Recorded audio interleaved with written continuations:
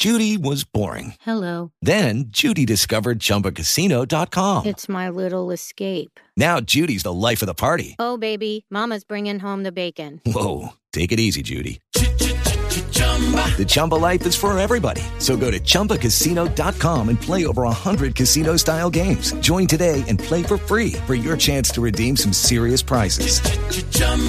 ChumbaCasino.com. No purchase necessary. Void where prohibited by law. 18 plus terms and conditions apply. See website for details. With the Lucky Land Slots, you can get lucky just about anywhere.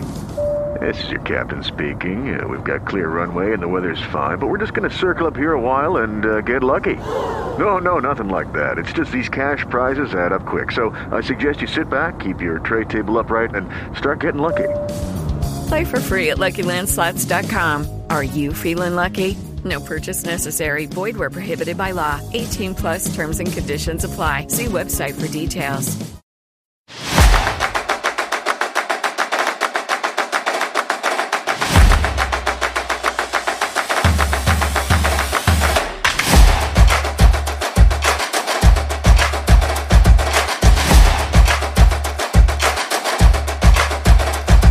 Hey team, welcome to the Prophecy Playbook. I'm your host, Jacob Mook, and as always, we'd like to get started with the word of prayer.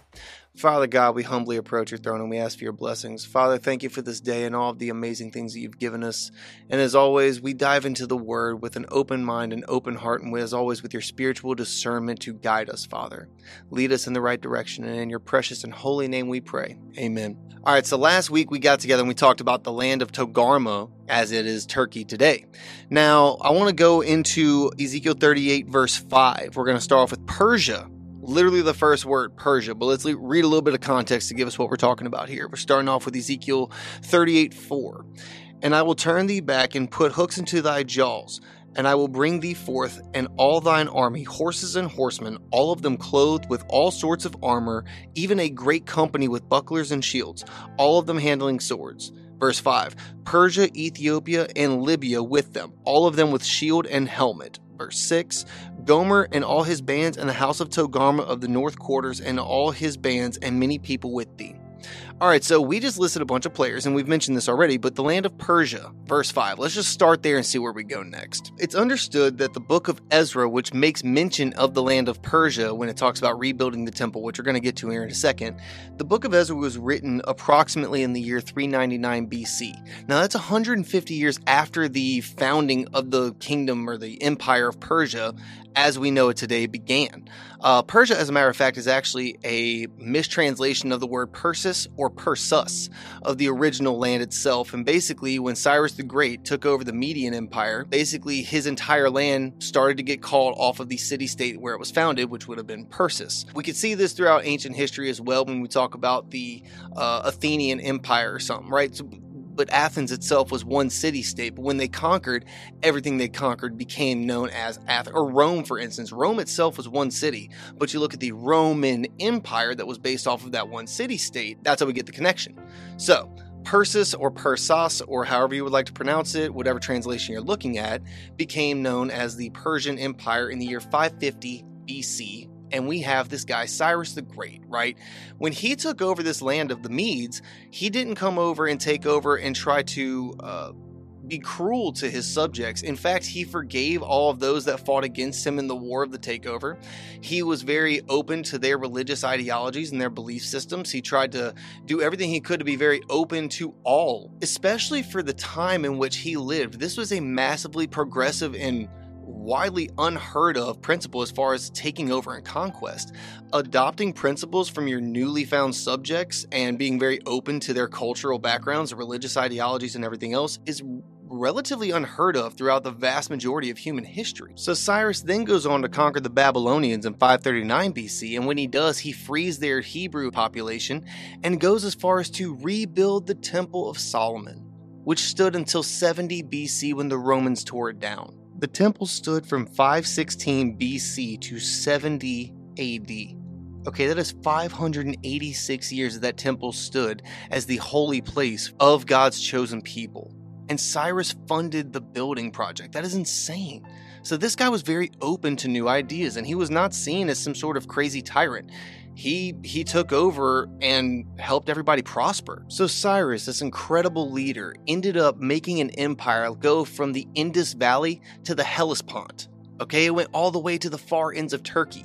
Then his son came along, and this even pushed into the Horn of Africa through Egypt. And this was called the Achaemenid Empire. And so that's what people usually think of when they think of the stereotypical Persian Empire. Right? Well, it always has a negative connotation. And the reason for that pretty much started with Cyrus the Great's son, Cambyses, because when he did take over Egypt, he did not share his father's love of different cultures from around the world. Instead, he killed the sacred calf, and he started doing things like, imprisoning their king, burning the mummies of their ancestors, looting the temples, the things that you would expect from a typical conquest type of human being. But that's neither here nor there. It was still a part of the Achaemenid Empire. But to be honest with you, Cambyses, his antics kind of led him to get assassinated, and then next thing you know, we have this guy named Darius that would put them back on track to being the cultural hub that they became, because the Silk Road, keep in mind, went through this area as well. This is a massive culture hub. They have to either be A, open to everybody's ideologies and just kind of be free-flowing, or B,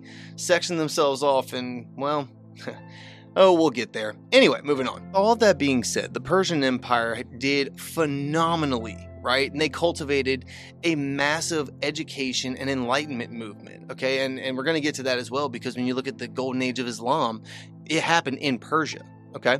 But then when you look at what happened next, so in 498 BC, the Ionian Peninsula decided to revolt against Persia, right? The Ionians became what we now know as the Greek states. And here's the thing. Greece was the forefathers of Western society, because the Greek philosophy went into what founded Rome, right? Rome tried to idolize herself off of Greece. So the narrative that Greece tried to push would have been the narrative that Rome tried to push. And when you talk about westward civilization, in a nutshell, Western society is based off of a Roman model, and that's been proven multiple times. So if the Greeks had this mentality of these evil Persian tyrants that are trying to oppress them, in reality, and I'm not saying one way or another on this, but looking at the history, in reality, the Ionian states did not like the more or less governors. There's another word for it, but basically the figureheads that Persia had placed over them to be their essential governors.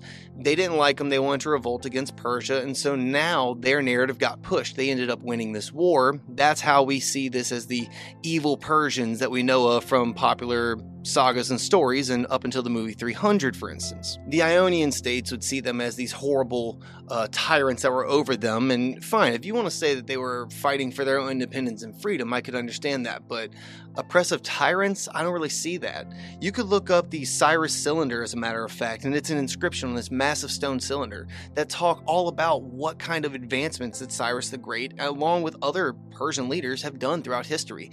They were extremely big with women's rights. They were extremely big with law and order. They were big with education. They were big with engineering. They were trying to build an empire and build a solid culture. They've no record, except for the very few scarce examples, one of them being Cyrus' son, of them being tyrants. Other than that, they were very open and very forthcoming and welcoming to new ideas and situations.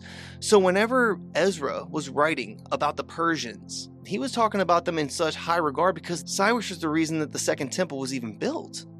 So when they're talking about Persia attacking Israel in Ezekiel 38, it's talking about somebody that at the time they viewed with high regard. Now, I feel like I would be remiss to not mention the fact that the Persian religion at this time was something called Zoroastrianism, which is actually still practiced today by a small group of people, but it's still practiced and by definition is the world's oldest practiced organized religion. Zoroastrianism is a very, very complex monotheistic religion, but it puts a heavy emphasis on the I guess, in a sense, the duality of right and wrong, of good and evil. And there are those, and I am not one of them, but there are those that make the comparison to say that early Judaism and Christianity and Islam even take their notes from Zoroastrianism in this regard. But that's neither here nor there. However, I do think that it's incredible that Cyrus the Great built a temple for a now freed population of people. He had no debt to these people, and he still went out of his way to build a massive temple to these insanely specific specifications just to make his new citizens love him. And I mean, it wasn't even his religion, man. He just did that just because. That is incredible to me. Truly, I believe God moved in this man's heart to make him do that. Now, let's continue. Now, the Persian Empire finally met its match under this guy, Alexander the Great. Maybe you've heard of him. Long story short, he took over Persia, then it fell to the Seleucid Empire. Then finally, the Parthians took it back over, and this is in the year 140 to 120 BC that the Parthians had their run on this Persian Empire. Now, the Parthians ruled around the same time that the Roman Empire made their appearance in a very big way around the Mediterranean.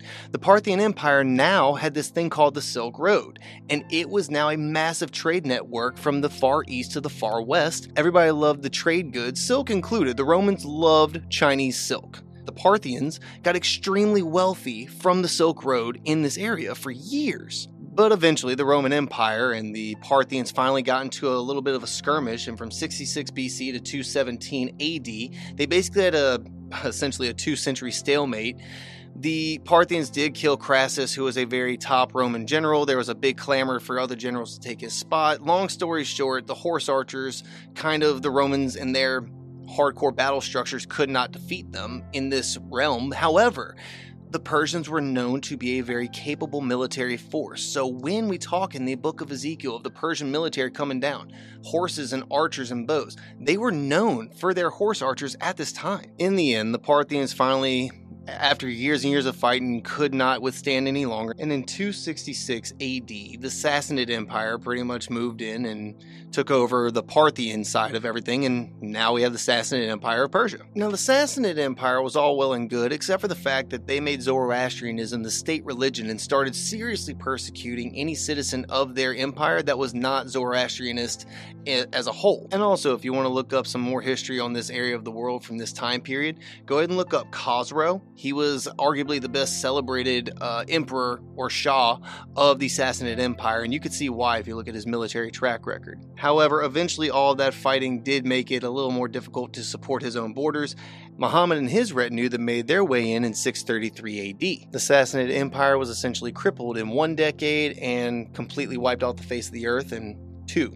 So 20 years of Muhammad's influence in this country this empire was essentially no more. Persia went back and forth through different Islamic caliphates and empires for a very long time, up until a guy named Genghis Khan, who you've maybe heard of, came through and invaded in the year 1256 AD. That pretty much shook up everything for everybody, honestly, if you look at the conquest that this dude made across the entire known world at the time. However, in the year 1501, the Safavid Empire emerges from the Azerbaijan and quickly conquers Persia.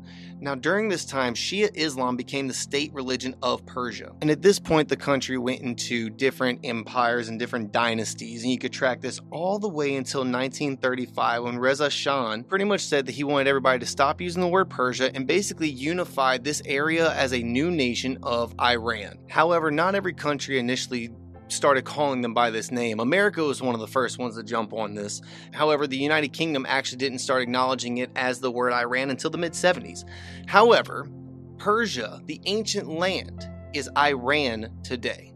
And next week, we are going to dive into what this area of the world looks like today. We're going to talk about the geopolitical situation that goes on there and what it would look like for them to attack Israel. So buckle up for that one. But as of now, we are going to wrap up this episode, team. And as always, we'd like to wrap up with a word of prayer. Father God, we humbly approach your throne, and we, as always, ask for your blessings, Father. Thank you for this amazing day, and thank you for your word. But above all else, Father, thank you for the blood of your Son, Jesus Christ, who died on the cross for our sins so that we may have everlasting life with you, Father. We thank you, Father, and we ask this all in your precious and holy name.